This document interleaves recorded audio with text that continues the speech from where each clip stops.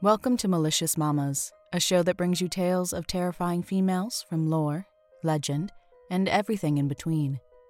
I'm your host, Nikki Mandiola. This week, we learn of a mama who sailed and pillaged, but not quite on the seven seas. Stay tuned for a tale of pirate lore, headbutting, and a missing ear. Without further ado, let's get down to it. This week's topic is Sadie the Goat. Sadie Farrell was a semi-folklorish American criminal, gang leader, and pirate. No one is really certain she actually existed, but the story of her activities in New York in 1869 has been passed down over the years. She was born in Manhattan and did her thieving on the Lower East Side of the city, also known as the Bloody Fourth Ward. Sadie became known for her signature way of stealing from unsuspecting men leaving bars. She would spot a drunken target and charge headfirst at him, like a goat, and headbutt him in the stomach. Disoriented, the man would then be hit by a slungshot, a weapon comprised of a heavy weight attached to a rope or cord, wielded by Sadie's male accomplice. The thieves would then rob the man of anything of worth, including his shirt, pants, and shoes. Sadie did this for a while and made a livable wage.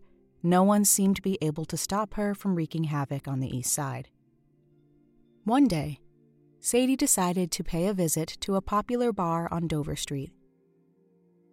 According to underworld lore, this is where she encountered the bar's bouncer, a fierce woman named Gallus Mag. Mag was 6 feet tall and was known for carrying a small bat strapped to her wrist. If a patron of the bar got out of hand, Mag would bop them on their head with her bat. Should this patron still cause her issues, the bouncer would teach them an unforgettable lesson. Mag would grab them in a headlock, bite off one of their ears, and throw them out of the bar. She would then put her trophy in a jar displayed on a shelf behind the counter. Sadie supposedly had one too many while visiting the pub and started to cause a ruckus. Mag came over to whack some sense into Sadie, but the woman refused to calm down. Something important to note was that Mag was English and Sadie was Irish, so the two automatically had a feud with each other. Slurs between the women were exchanged, and it is thought that Sadie was the first to start the argument. Mag, towering over the petite Sadie, pulled her signature move, throwing the thief into a headlock, biting off her ear, and tossing her out on the street. The bouncer then took her ear and put it in a special jar filled with alcohol, labeled it Sadie the Goat's Ear, and proudly displayed it behind the counter. Embarrassed and disgraced, Sadie wandered around the city, only to end up at the West Side docks. There, she saw the Charlton Street Gang unsuccessfully attempting to board a small sloop anchored in the Hudson River. With the gang being so disorganized, the crew of the sloop had no problem beating them back. After, Sadie approached the gang and convinced them that with her brains and brawn, she should be their leader. The gang agreed, and a few days later, they were able to hijack a much bigger sloop while flying a Jolly Roger from their mast, just like pirates. Led by Sadie, the gang traveled up and down the Hudson River, raiding small villages. No one was off limits. They stole from both poor farmers and rich mansion owners living along the riverside. As they continued their pillaging, Sadie became interested in reading books on pirate history and lore. She began to apply some of their teachings to her crew, making members walk the plank if they disobeyed her. During this time, Sadie earned a new nickname, Queen of the New York Waterfront.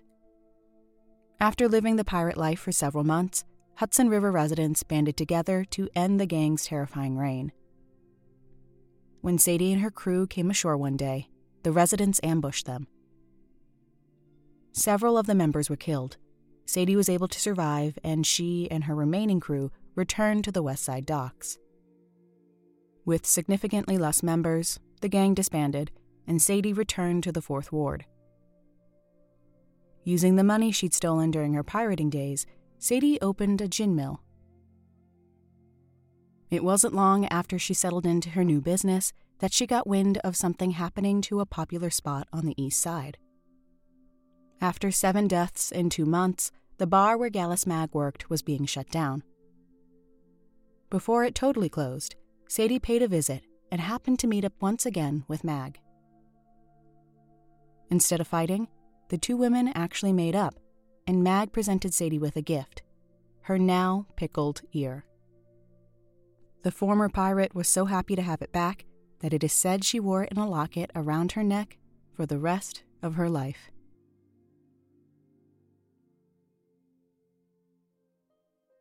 On that note, let's conclude this episode. If you have any suggestions on mamas you'd like me to cover or a spooky tale to share, please send an email to maliciousmamas@gmail.com. If you're looking for more mamas in your life, follow Malicious Mamas on Instagram. Also, if you could rate, review, and subscribe to Malicious Mamas on your favorite podcast app, it would really help to get the show out there, and I would greatly appreciate the feedback. Until next time, keep it real, mamas.